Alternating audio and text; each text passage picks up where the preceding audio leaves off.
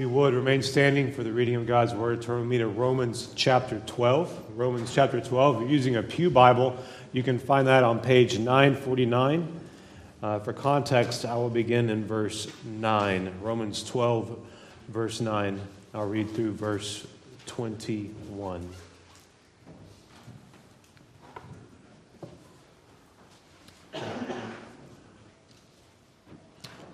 Let love be genuine.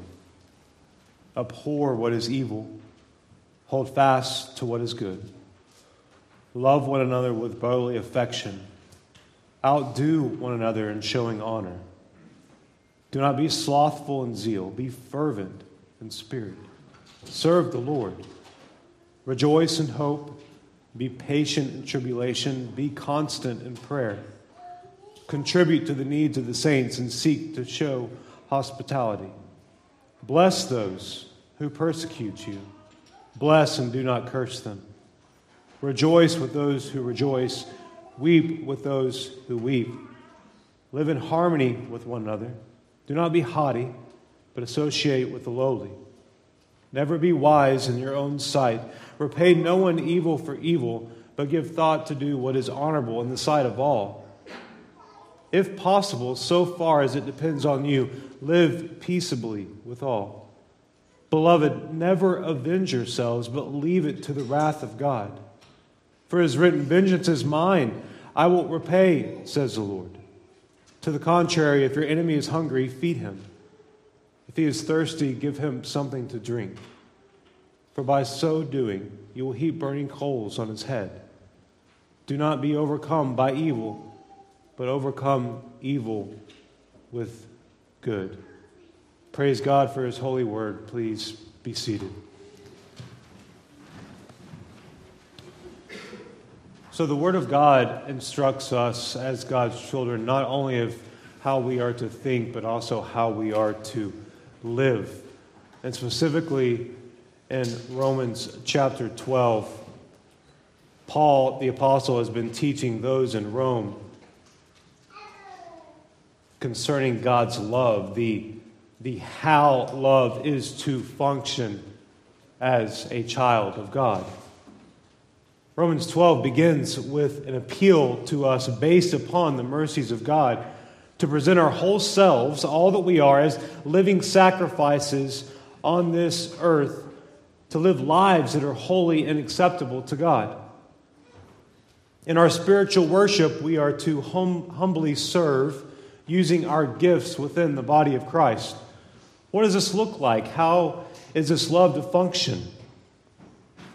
And again, in Romans 12, we learn that we are to love one another with brotherly affection. We are to outdo one another in showing honor. We are not to be slothful in zeal. Be fervent in spirit. We are to serve the Lord. Rejoice in hope. We are to be patient in tribulations. Be constant in prayer. Contribute to the needs of the saints. And as a new believer, these things rush upon us and we have excitement, we have energy, and we strive to do those things. The longer that we walk with the Lord, the more trials that we encounter, the more loss of loved ones, hardships that we have come our way. Our focus needs to be upon Christ, because these things can slip from us. Paul continues in today's verses discussing our Christian virtues, or our proper behavior as God's children, in which God's children are to exhibit. The mercies of God are the foundation for this love, and if we are to pursue a holy life for the Lord, this means pursuing Christ. It means renewing our minds. It means feasting on the truth of what God has said. Because every local church is to be a gospel-displaying community, and God's word informs us of the how. We have a duty as believers. We have a duty to believers. And more specifically, in today's verses, we also learn that we also have a duty to unbelievers. Romans 12, verse 16. Live in harmony with one another. Do not be haughty, but associate with the lowly. Never be wise in your own sight. So the first thing we see is live in harmony with one another, or be of the same mind toward one another. So this speaks to deep affection for one another, not showing favoritism. That our lives are to be absent of the sin of partiality. In James 2, beginning in verse 1, my brothers, show no partiality as you hold the faith in our Lord Jesus Christ, the Lord of glory. For if a man wearing a gold ring and fine clothing comes into your assembly, and a poor man in shabby clothing also comes in, if you pay attention to the one who wears the fine clothing and say, you sit here in a good place, while you say to the poor man, you stand over there, or sit down at my feet, have you not then made distinctions among yourselves and become judges with evil thoughts?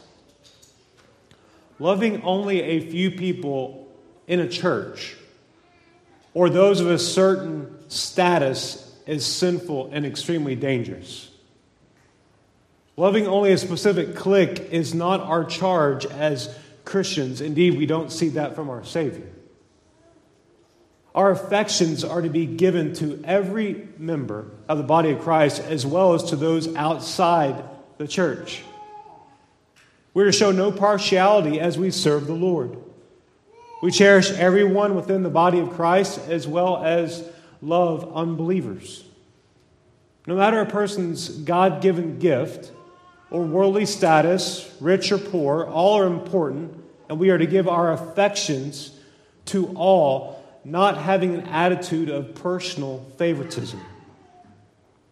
Practically speaking, I know that there are people that we better connect with than others. We're more comfortable around some than we are other people, but our Christian love is to be that of reaching out. For there is no partiality with God, Romans 2, verse 11. We are to have the same mind with everyone when it comes to love according to the Lord.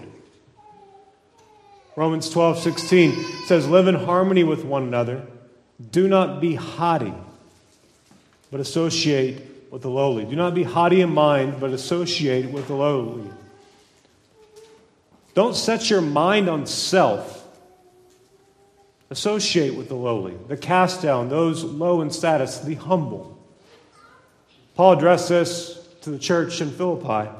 Philippians 2, he said, if there is any encouragement in Christ, any comfort from love, any participation in the Spirit, any affection and sympathy, complete my joy by being of the same mind, having the same love, being in full accord and of one mind. Do nothing from rivalry or conceit, but in humility count others more significant than yourself.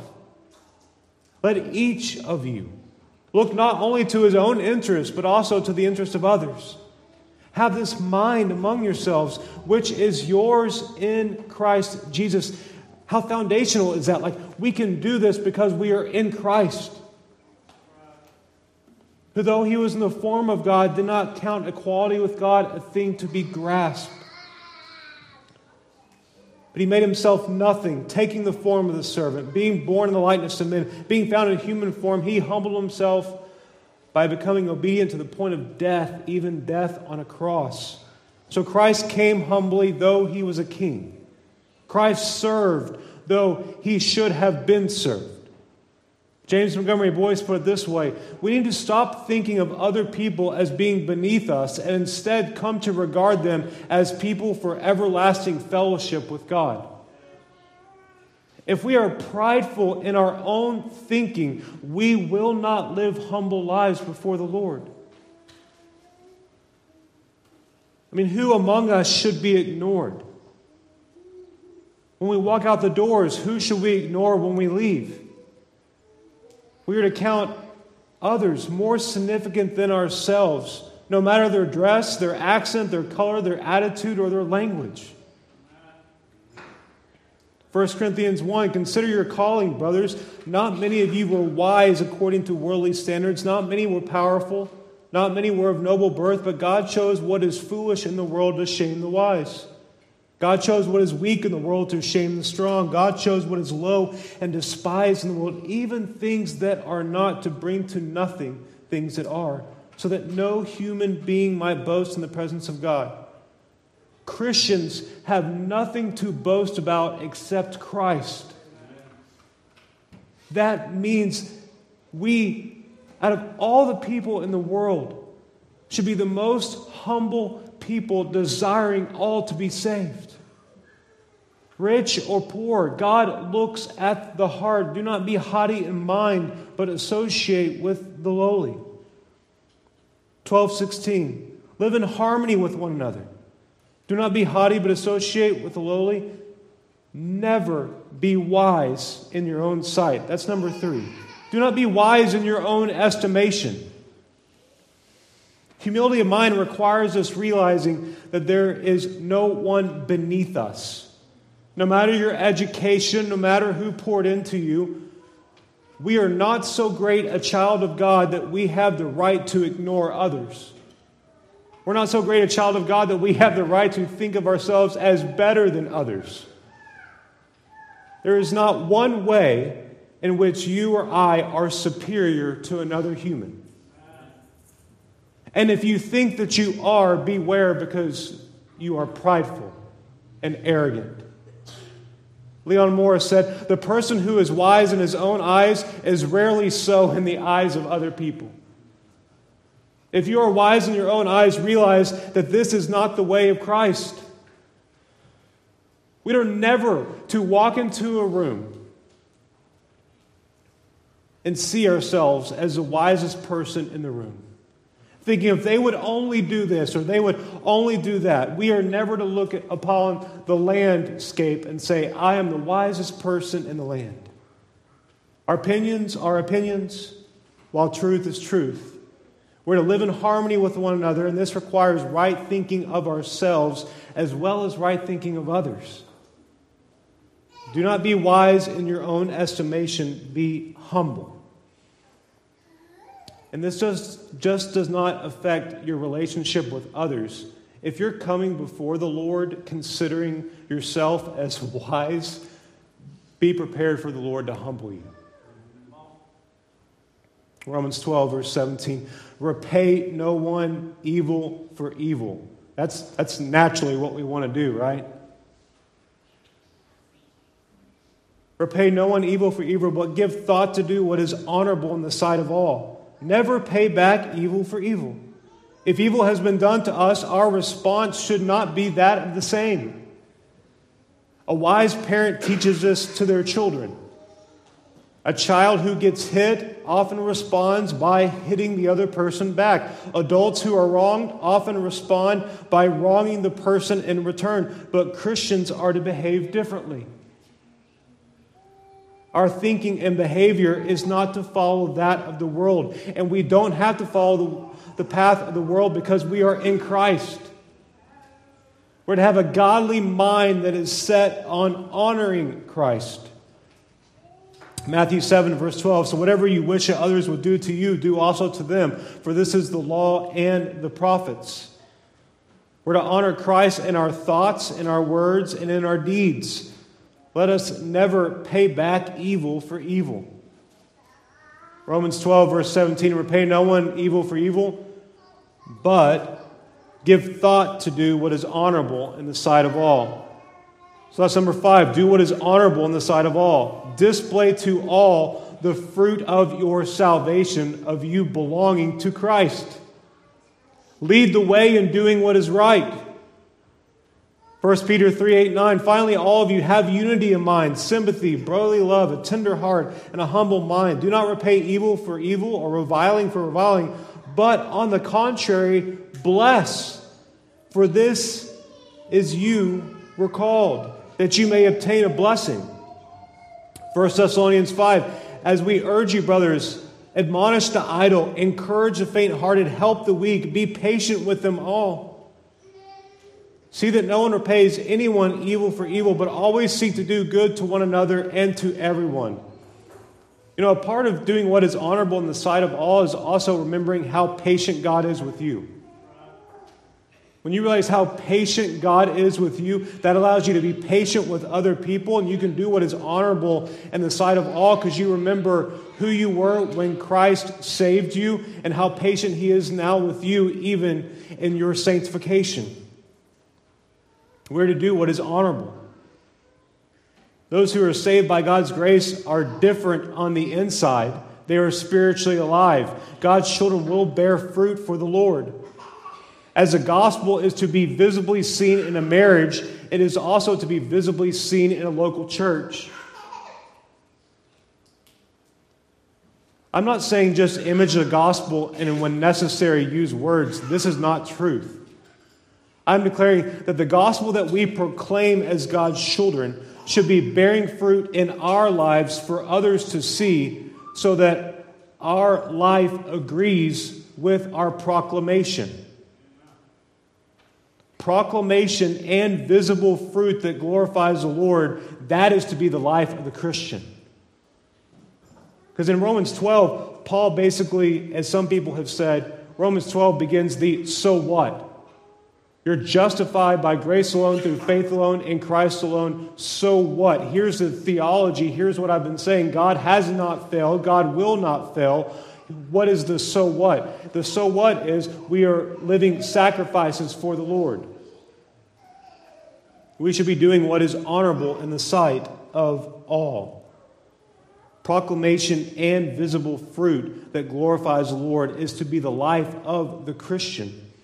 Leon Morris says here that the apostle is calling out those in Rome to live out the implications of the gospel. And the gospel does have implications. And I think for far too long, we have forgotten this. It is not just something that we say that we believe. It's not just something that we say that we have memorized and we do. And we go to and we listen to and we remind ourselves of. The gospel has implications for how we live. We should be doing what is honorable in the sight of all. Romans 12, verse 18, if possible, so far as it depends on you, live peaceably with all. Live peaceably with all, so far as it depends on you. Peace is a two-way street. In our relationship with others, we are to make sure we are doing our part as peacemakers. Philippians 4, let your reasonableness be known to everyone. The Lord is at hand. Do not be anxious about anything, but in everything by prayer and supplication with thanksgiving, let your requests be made known to God. And the peace of God, which surpasses all understanding, will guard your hearts and minds in Christ Jesus. You know, there is a direct connection between our relationship with God, us talking to the Lord, and the peace that we have with other people. Because when we are spending time as a child of God with our Maker, talking to Him, praying about these things, giving Him everything that is going on in our life, it's amazing that the Lord works peace coming through us. Only after you're giving all these supplications, all these thanksgivings, all these requests made known to the Lord, and the peace of God, which surpasses all understanding, will guard your hearts and your minds in Christ Jesus. John MacArthur said, short of compromising God's truth and standards, we should be willing to go to great lengths to build peaceful bridges to those who hate us and harm us. Let us keep in mind that our enemies, they don't have Christ. And they need Christ. We're to be at peace with all men as far as it depends on us. Peace is something that we are to work for and strive for with other people. We have peace with God, but not everybody around us has peace with God. Sometimes peace is not possible between two parties, and the result is separation. A word of wisdom here. We need to examine ourselves with the Word of God and make sure that in every circumstance we are not being overly critical. There's a fine line between critical and a discerning spirit. We must not live at war with one another when we could be living at peace because we are full of pride. Romans 12:19, beloved, never avenge yourselves, but leave it to the wrath of God. For it is written, vengeance is mine, I will repay, says the Lord. So number 7, never avenge yourselves, leave it to the wrath of God. If you have been wronged, leave it to God. Deuteronomy 32:35, vengeance is mine, and recompense for the time when their foot shall slip, for the day of their calamity is at hand, and their doom comes swiftly. Vengeance belongs to the Lord. Nahum 1:2, Yahweh is a jealous and avenging God. Yahweh is avenging and wrathful. Yahweh takes vengeance on his adversaries and keeps wrath for his enemies. An eye for an eye, a tooth for a tooth, is not to be our thinking or way of life. The words, it's payback time. They're getting what they deserve. I need to get even. Revenge. This is not the mark of a follower of Christ. As Christians, we don't get what we deserve, for we have received the mercies of God. Shouldn't that play a role in how we live? Amen. Colossians 3.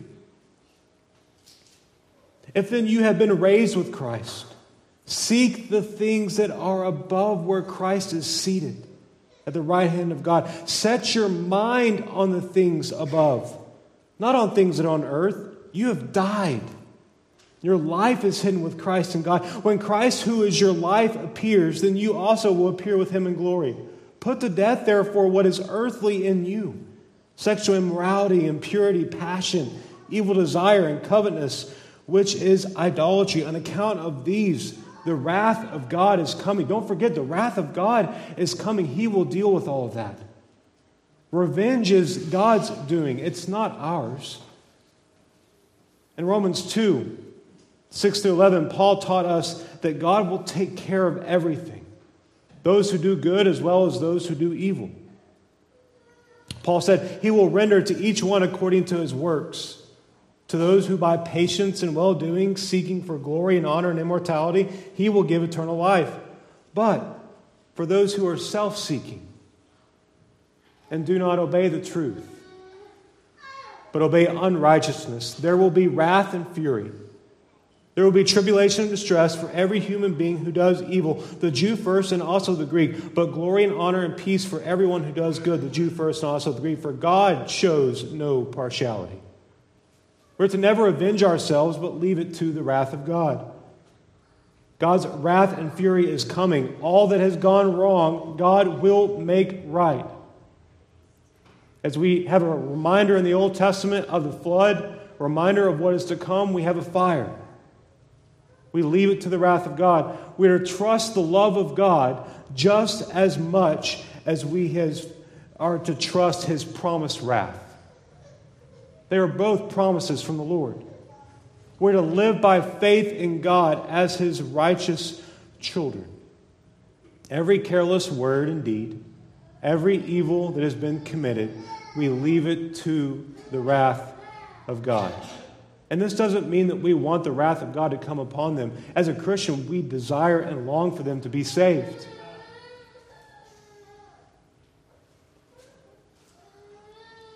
Romans 12:20. It's not enough for us just to stand back and not respond with evil. Paul gets even closer to the heart of the matter. To the contrary, if your enemy is hungry, feed him. If he is thirsty, give him something to drink. For by so doing, you will reap burning coals on his head. Do not be overcome by evil, but overcome evil with good. So number 8 is overcome evil with good. Paul brings forth wisdom that is found in Proverbs. If your enemy is hungry, give him bread to eat. If he is thirsty, give him water to drink. For you will heap burning coals on his head, and Yahweh will reward you. It's not enough to not respond with evil as God's children. We are to image Christ. It's not that I've done my duty because I haven't done A. We are also to do B. We must not be overcome by evil, but we must not fight evil with evil. That's a natural reaction. We are called to respond by imitating Christ by the power of the Holy Spirit. When our enemy is hungry, we are to feed him. If he is thirsty, we are to give him something to drink. Evil is not how we respond to evil. We are not to be overcome by evil, but respond to evil with good, loving actions toward our enemy. Now, these words don't mean that we offer food and water to our enemy, but we respond to evil with good. It does mean if they ask, we are to serve.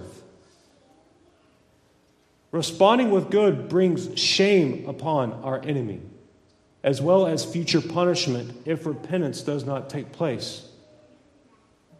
By doing good, it could lead to conviction and repentance and salvation. Remember, part of being a living sacrifice is not only cherishing the gospel ourselves, but doing things in which point to what Christ has done. Those who are not born again, they are evil. They are in need of Christ. They are in need of forgiveness. While those who are born again, they have been given a new heart. Think upon that for a moment. If you have been saved, you have a new heart, and that gift is from God. And with this new heart, the Christian is to live for the Lord. Luke 6 tells us, "But I say to you, love your enemies, do good to those who hate you, bless those who curse you, pray for those who abuse you." The saved are the ones who have been set aside by the Lord and for the Lord. Therefore, if we are to faithfully serve Him, it is to be without reservations, overcoming evil with good. These marks of a true Christian that Paul has discussed, they flow only from our life in Christ. Being a living sacrifice is talking about not only your union with Christ, your intimacy, your devotion, your getting alone with the Lord to faithfully serve Him. There is no serving the Lord if you don't meet with Him. There is no serving the Lord if you're not devoted to His Word, abiding in His Word. Jesus said in John 8, 31 and 32, "If you abide in my word, you're truly my disciples. You will know the truth, and the truth will set you free." When our mind is filled with the mercy of God that He has granted to us, because this is the foundation that Paul is building upon, the mercies of God. When we look upon this life, when we look upon the life and the ministry of our Savior on this earth, His wonderful and perfect example, being of the same mind toward one another, associating with the lowly, not being wise in our own estimation, not paying back evil for evil, doing what is honorable, not avenging yourself, but leaving it to the wrath of God and overcoming evil with good.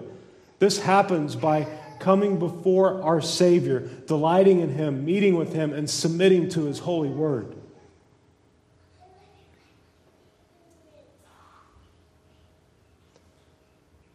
The reason that so many of us, we struggle is not because God is not willing. The reason that so many of us struggle to be a living sacrifice is we think so little and pray so little about the mercies of God. We must meet with the Lord. Godly behavior comes to those in Christ when one longs to please Him from their heart, for only God can overcome evil. We cannot overcome evil in our own strength. We cannot overcome evil by our own power, our own tying the bootstraps, so to speak. We're to overcome evil with good. That's only possible in Christ. Christ is 100% righteous. Christ is 100% good. Christ is 100% holy, 100% pure. We are to image Him in this dark and decaying world. That is not only a command by God that we live for Him, it's also a great privilege. Because we have this new heart, we can do that. Christians are to love fellow brothers and sisters in Christ, and Christians are to love their enemies. So let us behave properly as God's children. And may our behavior, along with the proclamation of the gospel, draw lost souls to our beautiful Savior.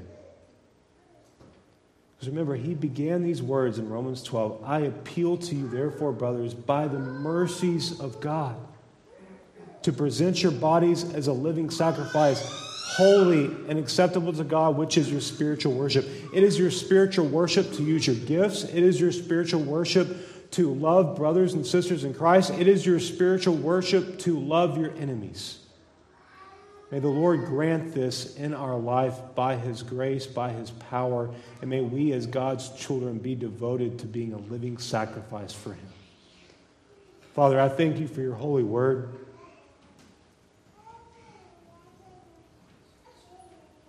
Lord, we cannot do anything that is listed outside of Christ. We needed Christ for justification. We need Christ for our sanctification.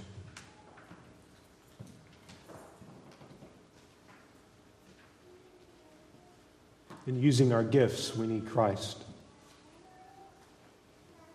And loving other people in this church, we need Christ. And loving our enemies, we need Christ.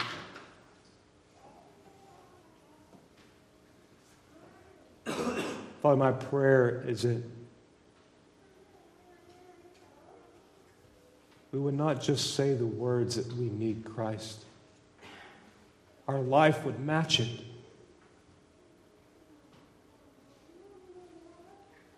We would intimately pursue you above all things. And all things in our life compared to pursuing you would look as rubbish. We would take the words to live as Christ and to die as gain, as Paul used, as our life. If we are to live, that is fruitful labor for you. Not to earn anything, because you've already accomplished it all.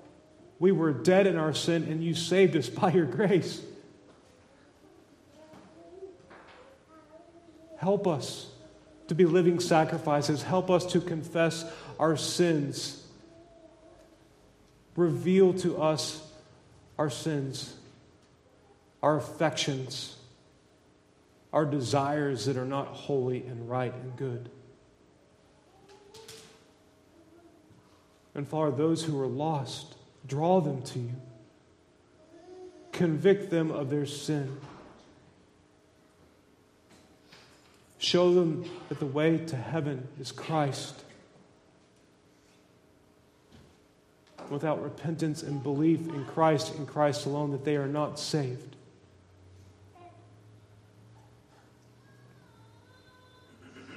Lord, sometimes we struggle so much to just love one another in this room. We can't even imagine what it is to love our enemies.